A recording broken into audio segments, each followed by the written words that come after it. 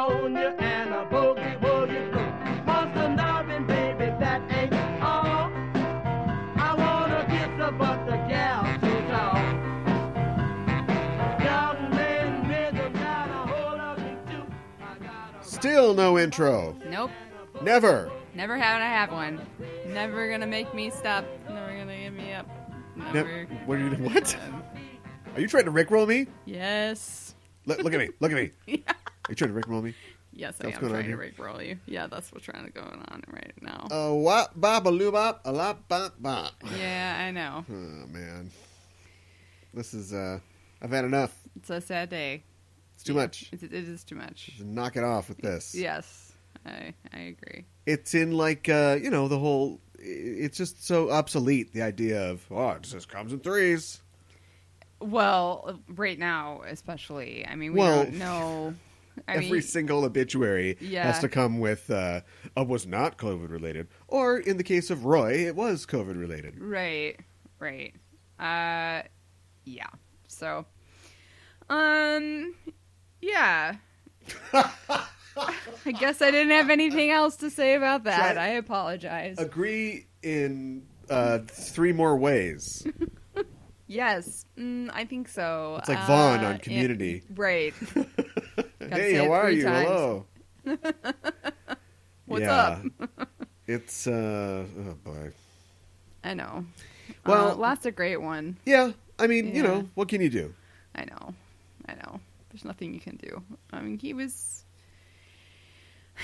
87, which is getting up there, Well, but still, yeah. it's still really sad. Yeah, but I mean, like, if you want to, I don't know. At this point, I'm just looking through lists of, like, people that are still around, Oh, like, boy. I don't know if it was a movie or what we were doing the other day, but I was looking at something and thinking, oh, what a talent this person was, and, what a loss it must have been. And I'm like, 105? They're still alive?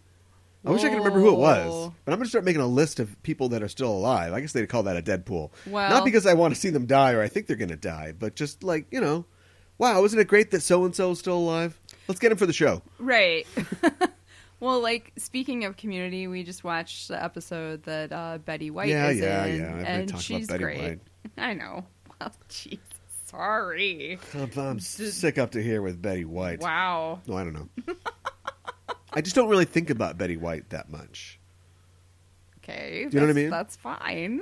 There's nothing wrong with that. Like what, she was in like Lake Placid or whatever. She was in like an Wow. alligator movie and had like a good turn in that. But like other than like the Golden Girls, it's weird to think. I mean, she's still around. She's fine. Yeah.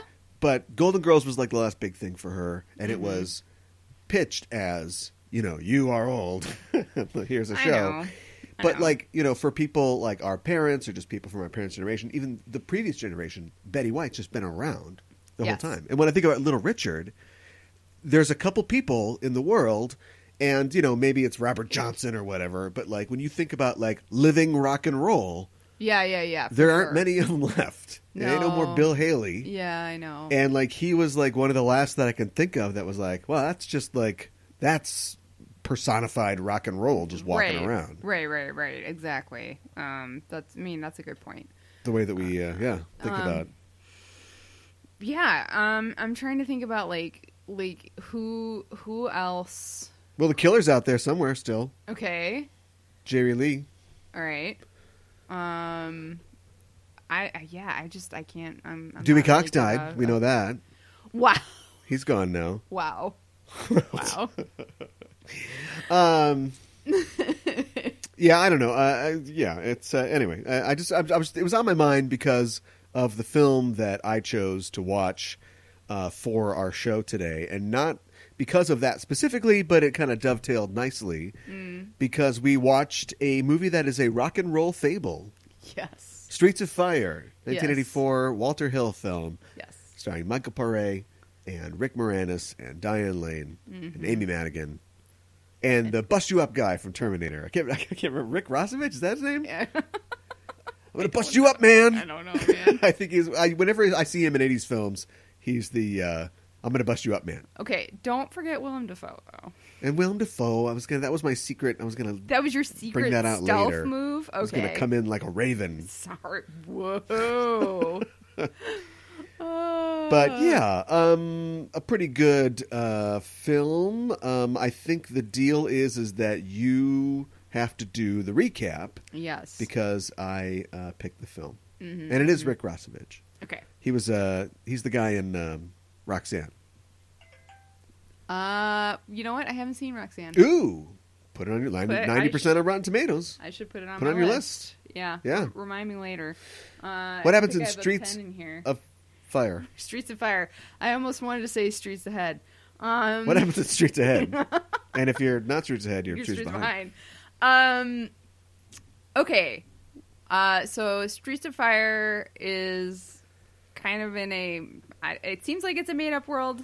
I think all Walter Hill films, maybe even 48 Hours included, exist in another universe. Are they within the same universe? Like, do his films have their own universe? Think? Okay, so you're positing that like a Tarantino. We're not even into this yet. World. Maybe, but I was positing that that the Warriors takes place like before the bombs fall, and then after the bombs fall and society's kind of bouncing back, then we get Streets of Fire. Oh, okay. I see what you're saying.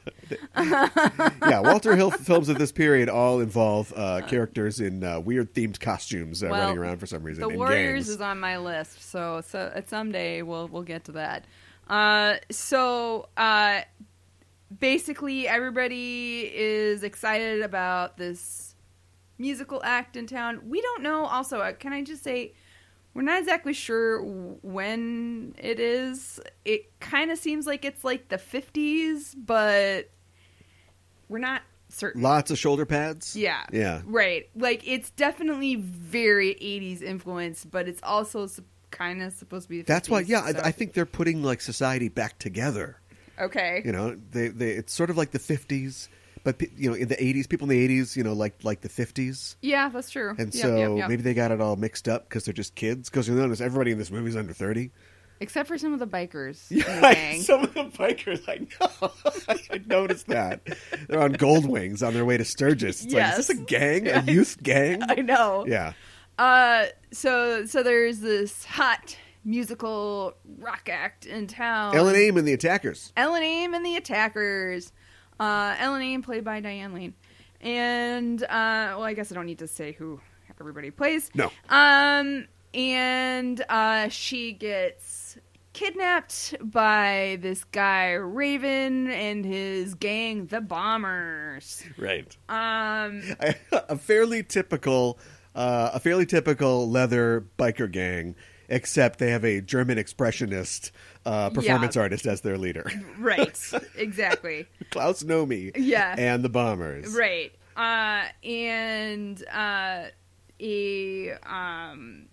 waitress who's there is like writes her brother and is like, I need you. And so enter Tom Cody, who is Ellen Ames. He used to date Ellen Ames, and she's like, she got kidnapped, you need to go get her. And he's like, I'm not gonna do it. No, he's more like, I'm not gonna do it. Yeah. You always need my help. Yeah, right. And then he decides he's gonna do it. Okay, and I'll do it. Right. So here's the vibe I got, and I figured this out at the very end of the movie. Blonde Stallone.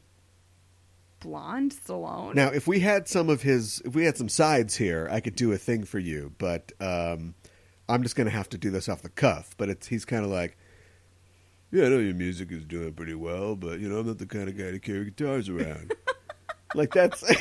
let's go close your eyes when you listen to him speak, and it's... there's a lot of Stallone in there. But I do feel like Stallone actually has emotions. I got right. No, Stallone's a great actor. Yeah. No, this guy, no. But anyways, so him and kind of a ragtag crew go and they get ragtaggier as it goes on. They get raggier, that's for sure. They go to rescue Ellen Aim from the bad part of town. Yeah, or Torchies. several towns over. Yeah, there's somewhere over. Yeah.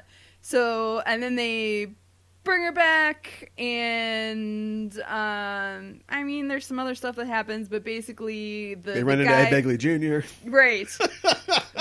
Basically the guy who kidnaps her tells like the cops, I want a showdown. So basically Tom Cody and Raven have a showdown, and Cody wins, and Triangle Man. Yeah.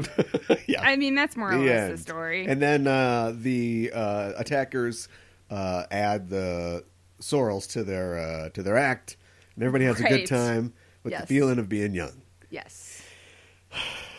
It's a lot. I don't think this is a very good movie. I think if you Ludovico'd me and I had to watch this like not 2.5, maybe 3 times in a row, I'd be very in love with this film.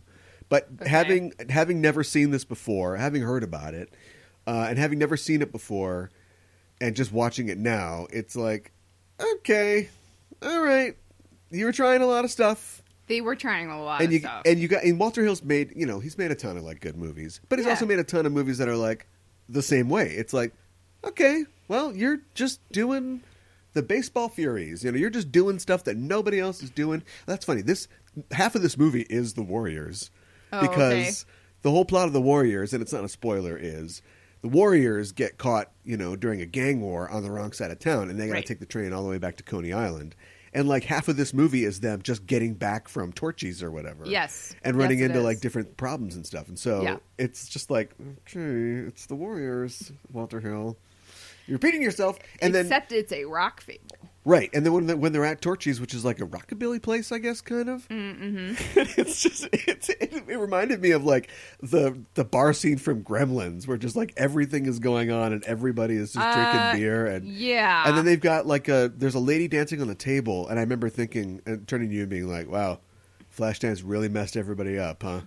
It was just going to be this for a while." Yeah, and I think I read somewhere later that like no, it was. Everybody was affected by Flashdance. Like the producer or whatever was saying, like, yeah, we just saw Flashdance and we're like, we got to get some of that in this movie.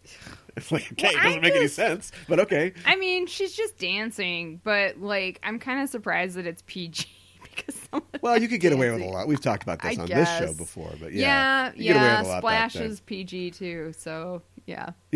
And so it was the Blasters. The band was the Blasters. Okay, and they had a real. It just reminded me of the scene in Walk Hard where the guy's like, "Hey, my customers come here to dance erotically, and they need a clean floor to do it on." And then Dewey Cox is like, "Oh, I can sing. You got to love your Negro man." Oh my god, this is racially insensitive. Anyway, yes, there's a lot of music in this film, and it makes me wonder what would have happened if they'd used any real bands or musicians. Like, I know the people. I know. I know that, like, the Face to Face, I think is the name of the band that is the Attackers or whatever. Oh, Diane Lane doesn't sing any of the songs. There's a couple different. I caught some. There's of a couple that different vocalists. I was like, I was wondering that, and then I saw it with the credits. So I'm not impugning like the musicians that like worked on the film, but like, what if you got like Madonna, people who could sing. Well, not Madonna, because the movie just would have been about Madonna. But right. you know what I mean? Just like she's okay. This is clearly like a Joan Jett analog. Joan Jett act. Yeah, right. Get the Blackhearts in here. Like, right. What if we did that? Because all the music just comes off like, yeah, it's music. Now this is what I call music, but it's like 2 U's. It's just like not quite nailing it. Yeah. And then the one last song at the end, which I've already forgotten, but is like was a radio hit in the 80s. Yes. Recognizable, and it's totally not a fit for this 50s world or the Platters dudes that are like spinning around singing it or whatever. It's just like, all right. I know, but it's like the only recognizable song. So it's like, well, it kind of makes me. I mean, I feel like this the soundtrack wasn't as big of a hit as maybe they were hoping it would be. I'm sure they sold some copies. But I'm sure they did too. I don't know. If it just had been like, just imagine if like you just like recognize all the songs, or but even just like 2 or 3 of them. Sure, but even if it's a rock and roll fable, right? Yeah. So what if like Ed Begley Jr., who I love, was Mick Jagger or something like that? There's a guy that they run into in one scene. Yeah. It's perfect for a cameo. Just throw somebody in there. Yeah, I see. You know, what and you're what if saying. the band, like, what if it was the Temptations or something like that? Like, you know, or it's just, I don't know. Like it was kind of like more of like a Blues Brothers feel to it. Well, I know. Well, yeah, right. I mean, they're trying to do like an ode to rock and roll, Right. and I know they kind of did it on the cheap, but yeah, what if you just recognized any of the musicians in the Right. film at all? Yeah. Apparently, like, Walter Hill wanted to make a comic book movie, Okay. but he didn't like. I mean, first of all, he probably didn't want to do any licensing, but like, he just didn't like. He didn't want to do Spider-Man. He didn't want to do any of this stuff, but he wanted the idea of a character that was Like a superhero. living in like a 4-color world. There's that Yeah, segment that they don't even really like commit to, but where they've gotten away from Torchies and they're in the party district of like whatever that town is, and everybody's in like green pimp hats and everything, and it's like all flashy and stuff, and it's like, oh, this is like kind of a sequence, but no, Right. not really. They kind of cruise through it and then they're out of it. But just that feel of like a guy rides into town and then he's gonna like kick some ass and then he's gotta go. Well, I guess And you kind of he get came like up with Tom Cody, basically. That was Right. his response to that. Well, and I guess there's kind of like that comic feel to it, where like some of the sequences that like for a transition. Oh, the wipes. Yeah, the wipes. Yeah. So Yeah, they more wipes in Star Wars. That's the Walter Hill guarantee. Yeah. So yeah, it's okay. I just found myself kind of twiddling my thumbs in a lot of it, and Parade's terrible. Like I can't remember if I've ever seen Eddie in the Cruisers, but like this, he's just not. Walter Hill got a wild hair up his ass. He's not They great. had a line on Tom Cruise. They had Tom Cruise. 1983 Tom Cruise was going to be in this. Oh, he would have been And great. he ended up doing, must have been Legend, something else at this time. Jeez. And so they lost him and got him instead, and he's just not. And the weird part is, I feel like he makes every scene worse because Rick Moranis is a good actor, or at least he's Yeah, an he expressive is. actor. Yeah. But you get the scenes with like him and Amy Madigan and I Paray, know. and they're in the car. Yeah. And Paray's like, "We're gonna do it my way." And Rick Moranis is like, "You don't know what you're talking about. I'm the guy around here. I'm a big shot." And Amy Madigan's like, "Will the two of you shut up? I'm trying to drive here." It's just like, guys, do we want to do this just one more time? I know. Have some fun with it. I know. Yeah, and I gotta say, I didn't really feel any chemistry between him and Diane Lane. Did you? No. Did you? No, I was the one that said that it was like Double Dragon. What? I didn't get that So, reference. So I haven't At the seen beginning that. of Double Dragon, the boss comes in and like punches Billy and Jimmy's girlfriend, and then takes her away, and then they have to go fight their way through the streets to go get her. Okay. But you were you pointed out it's like, why did he kidnap her? Like, what was the point? Like, was it he was going to hold her for ransom or something? No, it was just apparently he was just going to just keep her in a room for a week or something. It's very unclear. Why did he go get her?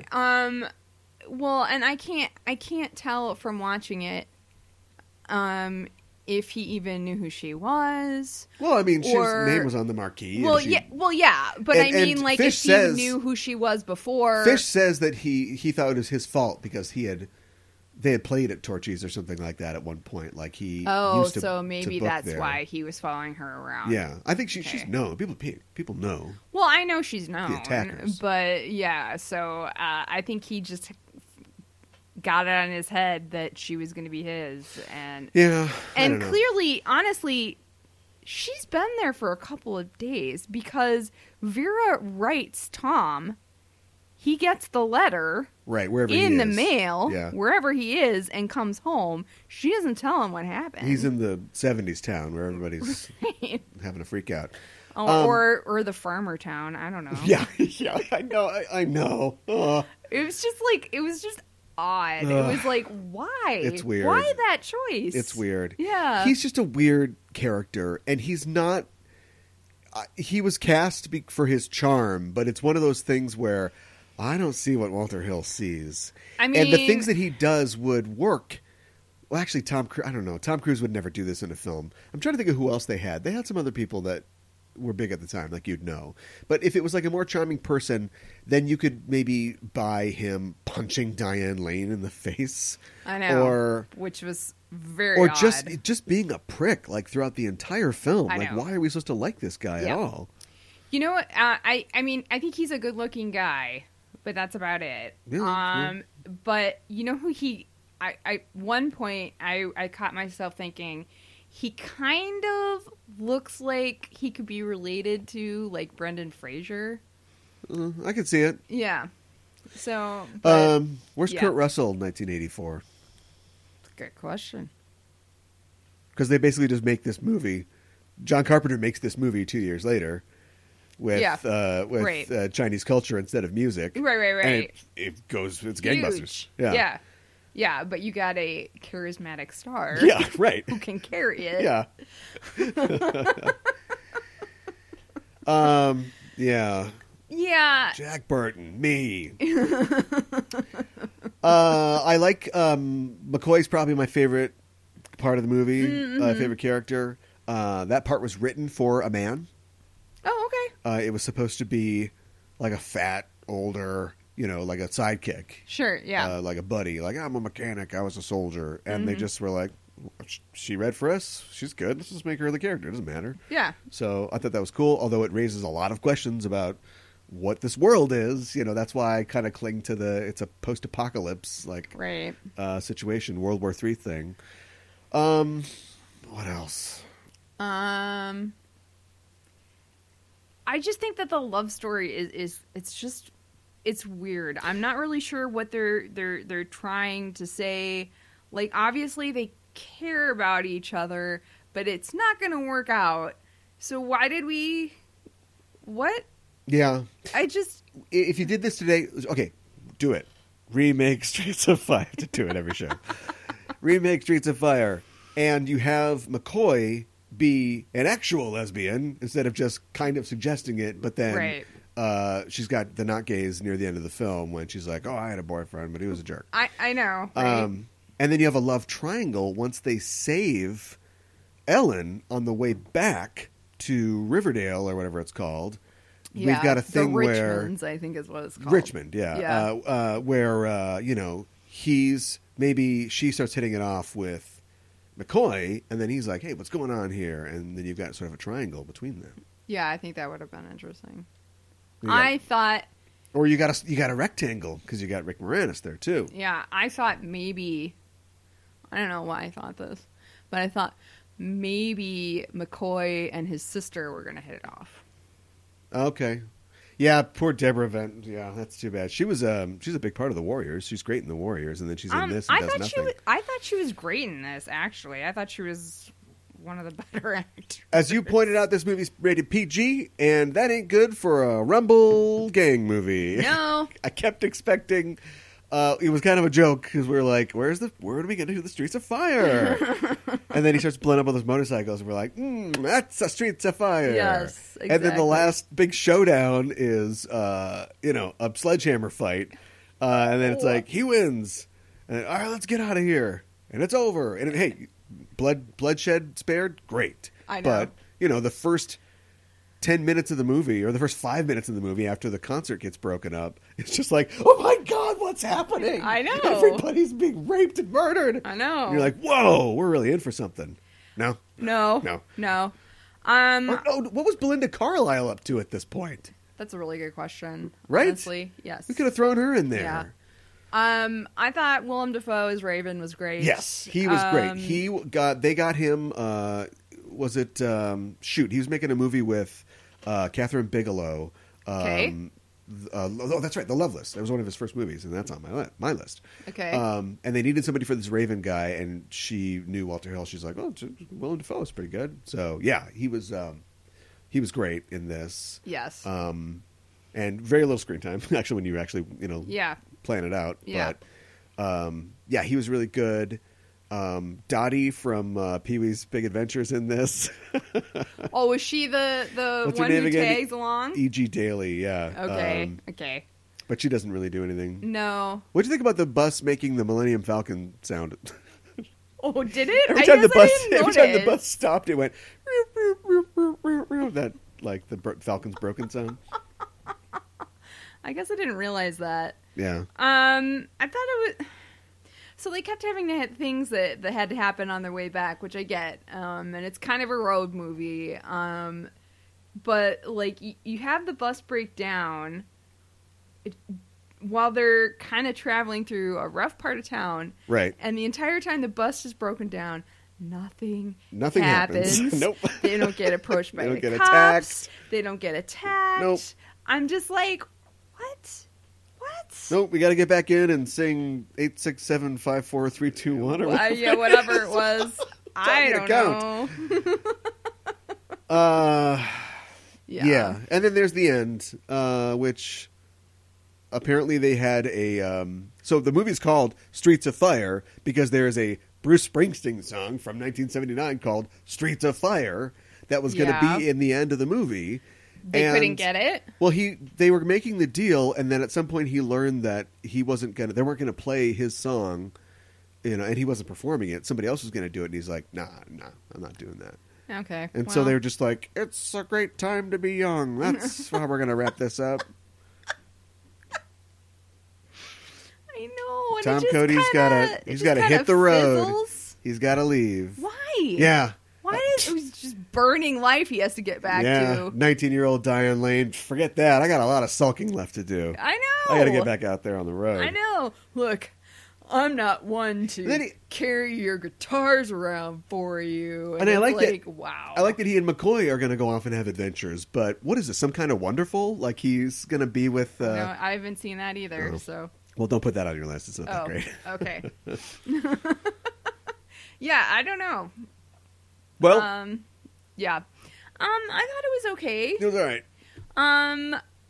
It had me saying, what kind of a Streets of Fire was that?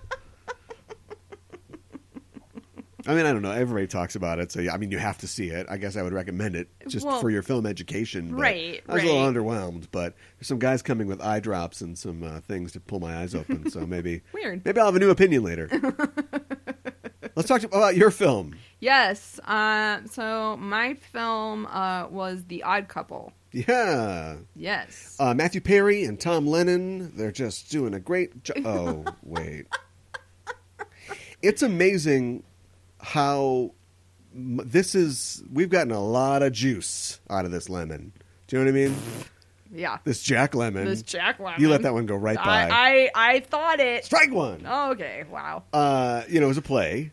Yes. By Neil Simon. I don't remember when the play came out, but I'm going to assume the 60s, the mid-60s. I'm going to assume. It was turned around into a movie in 68. Mm-hmm. And then turned almost immediately into a TV show that ran for 5 seasons. And now it's back on CBS All Access as a new show. And there's a female version of it, The Female Odd Couple. And I was in that.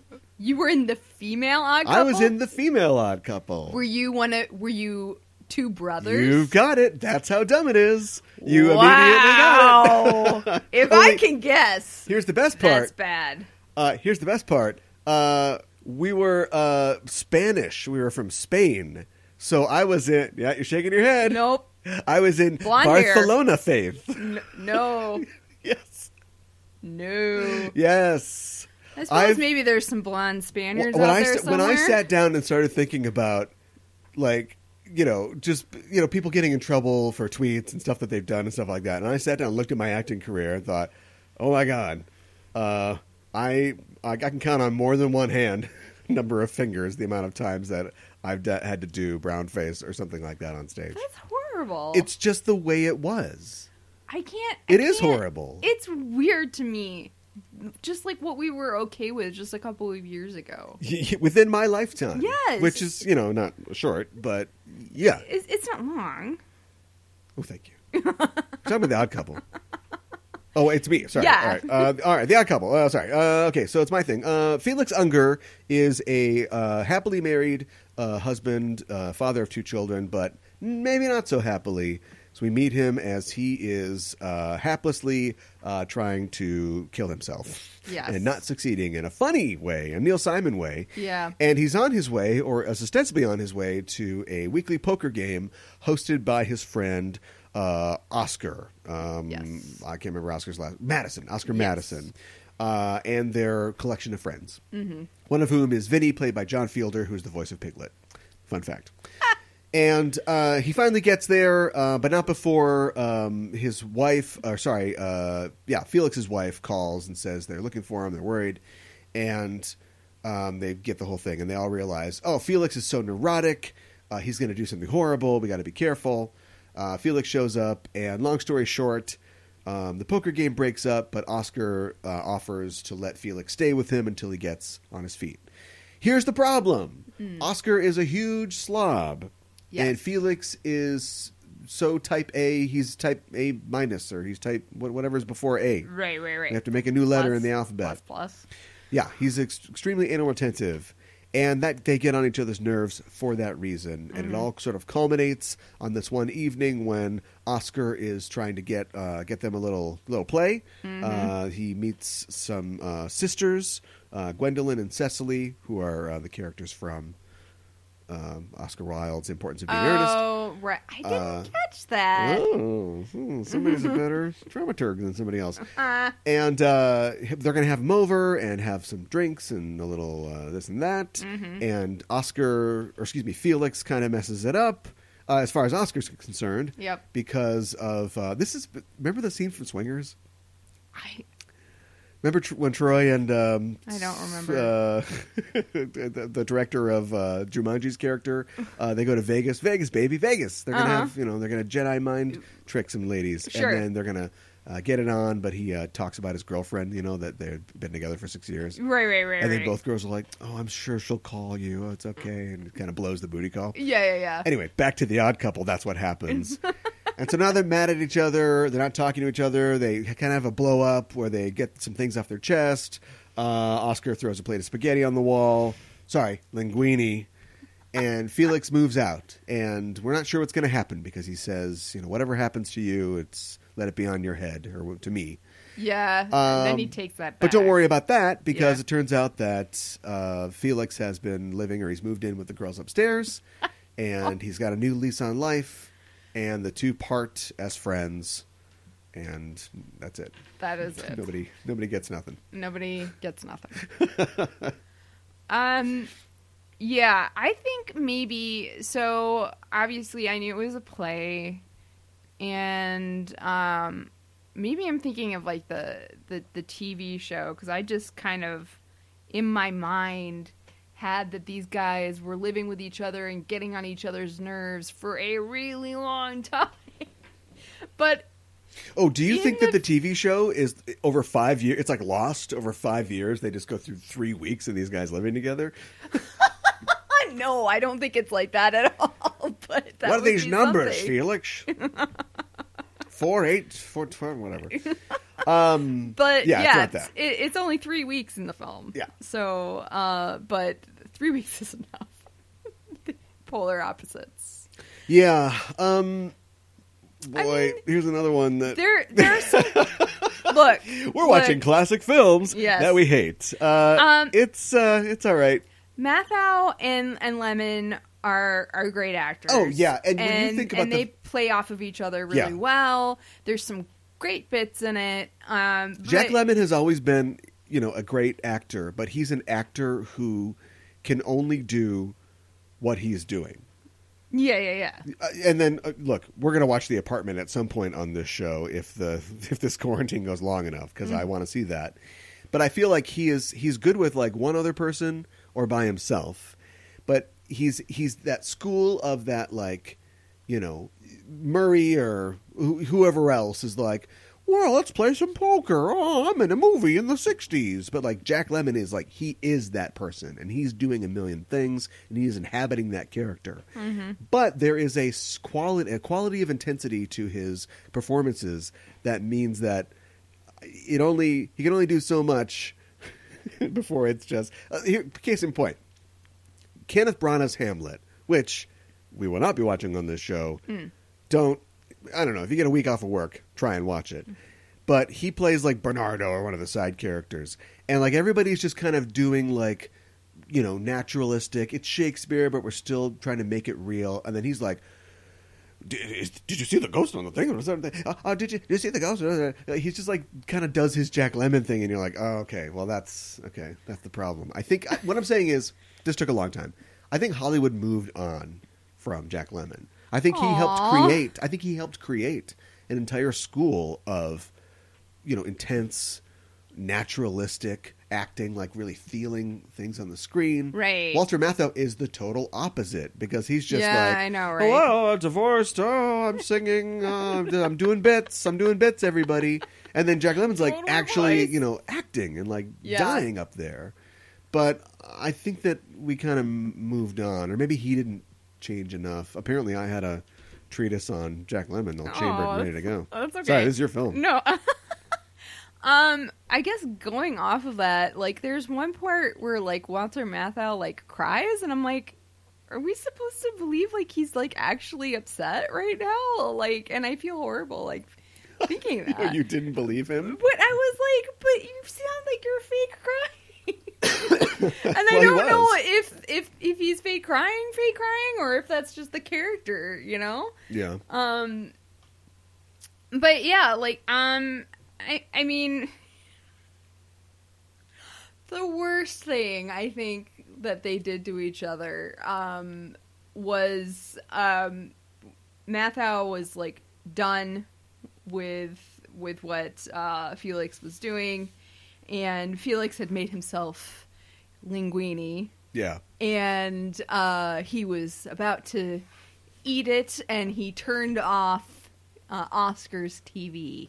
And Oscar was pissed, so he went over and, like, sprayed, like, Lysol or the equivalent, like, in the air. And then Felix continued eating, and then he sprayed it on Linguini.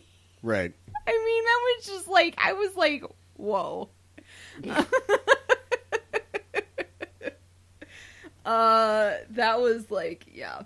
But, I don't know. Like, I mean, I think there were a lot of really great bits in this, but I feel like you can watch this and I feel like you can tell that it was a play. Yes. Yes. And I know that Neil Simon did the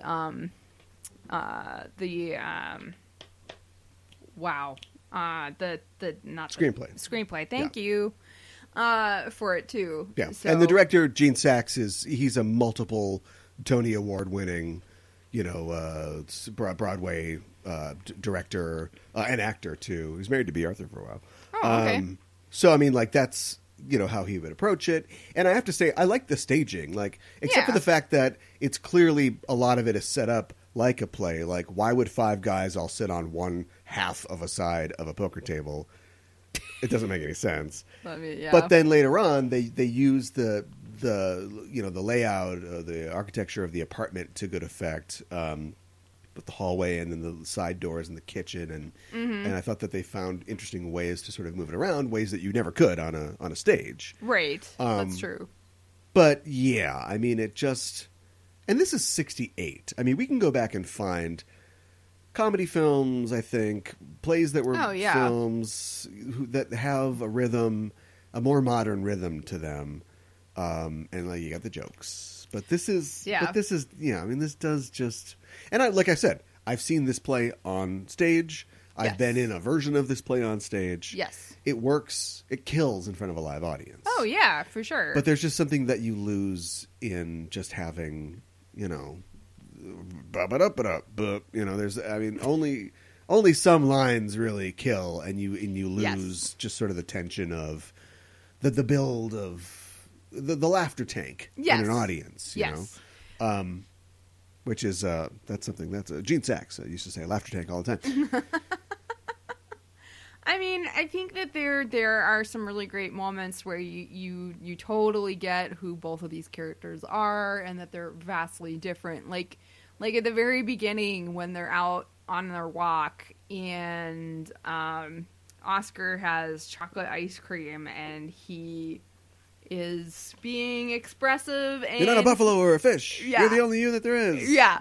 And he's being expressive, and he's trying to be supportive of his friend who's going through a tough time, and he gets his ice cream on Felix's suit. And then Felix just becomes obsessed with it, and it's like... Yeah. Yeah. I don't want to talk bad about Walter Matthau, well-beloved actor. Yeah, absolutely. Definitely has done good in stuff, but maybe it was just because they did this... He was in the original Broadway show. It was him and Art Carney. Okay. Art Carney was Felix Unger on Broadway. Okay. And the girls were the girls, actually. Oh, really? Yeah. They used a lot of the original cast. So maybe you just kind of get used to like doing it a certain way, and then you think like, oh, I'm just going to come in and do it. And he just owned the part. Like he had done it for years up to that point. So now he's just going to do it in front of a camera. Whereas Jack Lemmon is coming in, and it's like, I'm Jack Lemmon. I'm going to attack this thing. I'm going to show us. We're going to get into the mind of Felix Unger. We're going to talk about Meatloaf and all this stuff. And I don't know. I just felt like... I know that they are the odd couple. They are mismatched, but I felt like their performances were mismatched. Like I get what you're saying. I feel like he was just carrying a lot of it. There was like one part. Yeah, come at me, Matthau. Whoa. I'll take you.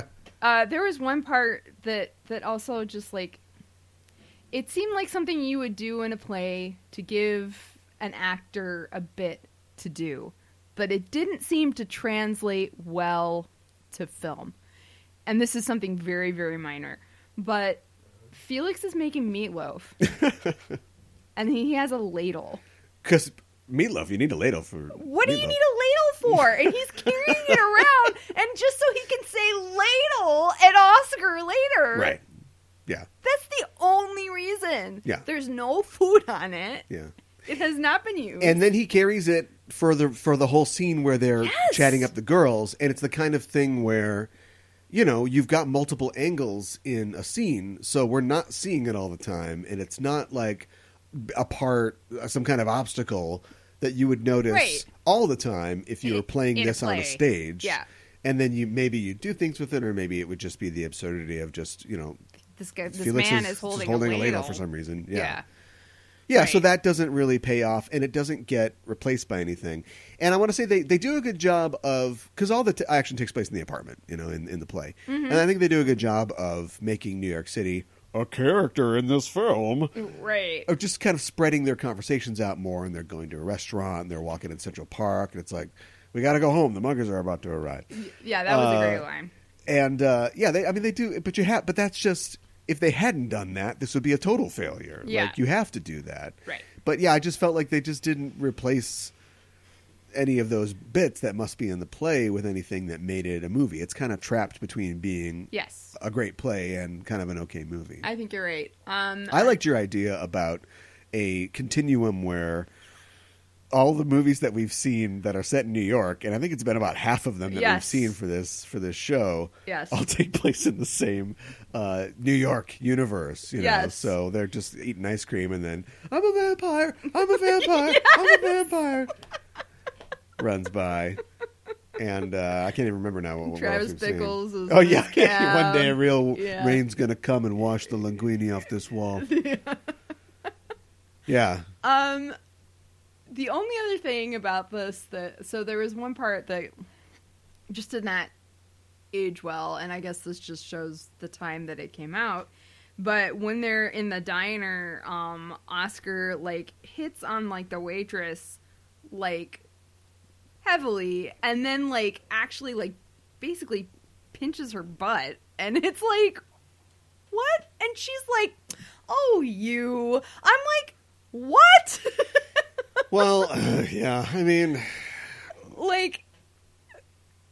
oh, you, not oh, you cad, and it's anyway. Well, there's nowhere to go with it. I mean... I know. It's part of their thing. If she's cool with it, I guess it's fine, but that's not... Don't do that. No. To people. Nobody wants to see that. No, nobody wants that at all. So, wow, I guess 2 kind of... mediocre ratings from us. Well, I guess we're done. Well, unless there's anything else that you want to say. I'm just trying to think of other funny parts. I don't know. Like I said, when I was in the show, and it's it's just dumb. It's just everything they can flip to being a woman, they do. Yeah, right. But a lot of things they don't because they're just too good. So do they have a female poker game, or do they do something else? Yeah, and then there's and there's a lady cop, and it's pretty much the same, but You know, I can't stand little notes on my pillow. We're out of cornflakes. F you. Took me 3 hours to figure out F you was Felix Unger. I know, that was good. Yeah. That was good. That's all pretty much the same. He's like, hey, how'd you like to talk to somebody with a voice higher than yours for a while? in the show, it was because it's Olive and must be an F, I guess. I can't remember what the F is. Fran or something? Yeah, it's like Francine or something like that. Uh-huh. Yeah, and she's like, we got to get out of here. We got to get some men in here. She's like, what's the problem? And she's like, give me your hand. Okay. She puts it on her chest. She's like, okay. He's like, do you feel my breast? Yes. That's not enough. I need a bigger hand with knuckles. So anyway. Wow. Check it out.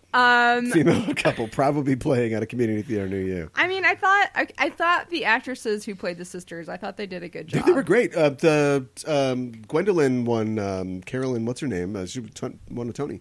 Oh, really? She was in The Elephant Man. Oh, okay. In the 70s, yeah.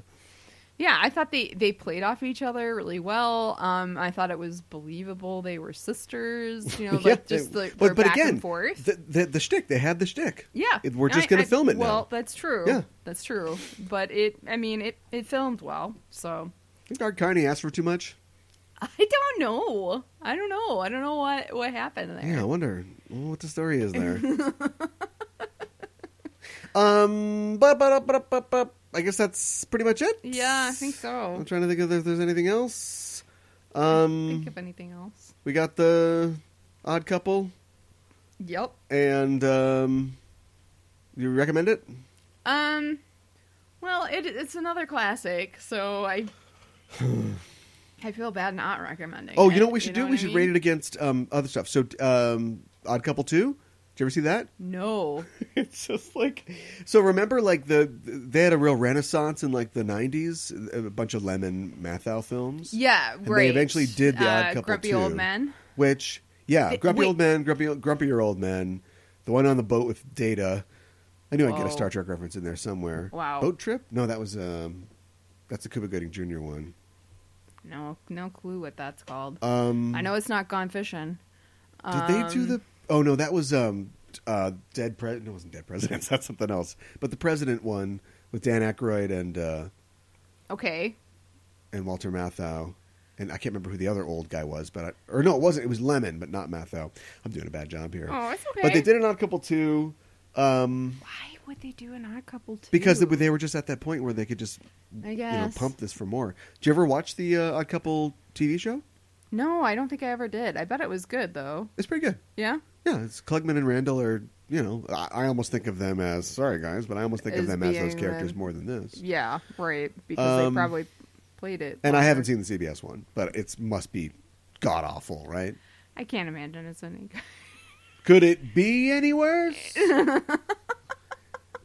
Could this be any more linguine? And that's the best part, because you just know that it's, sloppy. Matthew Perry is clearly Oscar, and Tom Lennon, who has just played Jack Lemmon's Felix Unger in every role he's ever played anywhere ever. He's just that guy, right? And he just does it in bike shorts for 9/11. That's his whole shtick. Uh-huh. What if you guys flipped it? What if Matthew Perry was the neurotic one?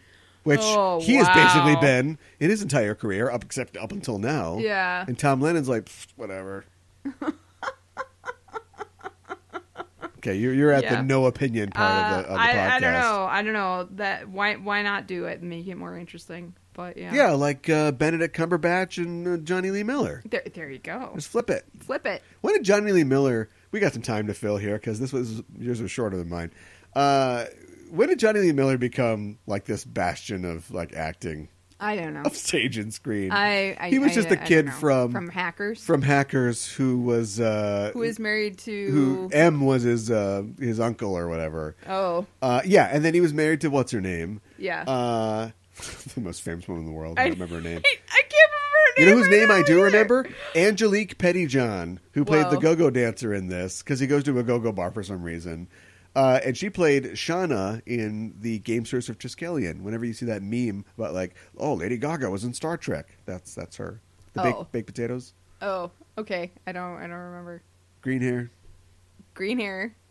I'll show you a picture later. Okay, all right. Anyway, yeah, how did Johnny the Impaler Buzz? Oh boy, his Sherlock it stands up against Basil Rathbone as one of the best. What are you talking about? I don't know.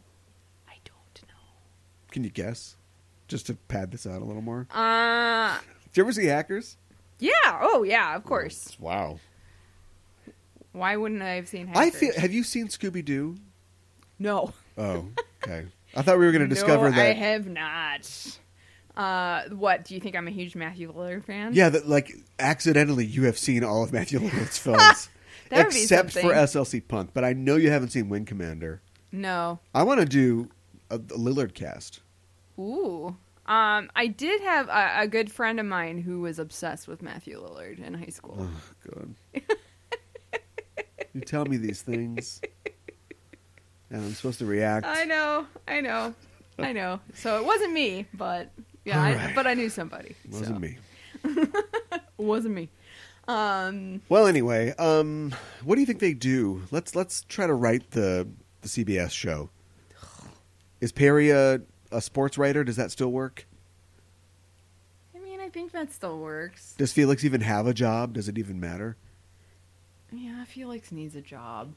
But I mean, like he mentions once in the movie that he writes for he writes the news news. copy, I guess. Yeah. Where do you get the ideas for your stories? The news. Yeah, I was doing timing. Oh, but okay, that's okay. sorry. What's the most important thing in comedy? Timing. No, I say it, not you. Oh. Knowing if you're the George or the Gracie is probably the thing you should focus on. Okay, let's wrap it up. I think that's it for tonight. We got Lady Gaga on Star Trek, and that's our show. Right. And we'll be back maybe in the future to talk about something else. You know, the quarantine is lessening, right? It's kind of coming to an end. So Is it? maybe we're almost done with this show. So I know that you've been rolling randomly on your list. Yes. And you did suggest that we do it on the show so people know. But I nixed that because I don't care.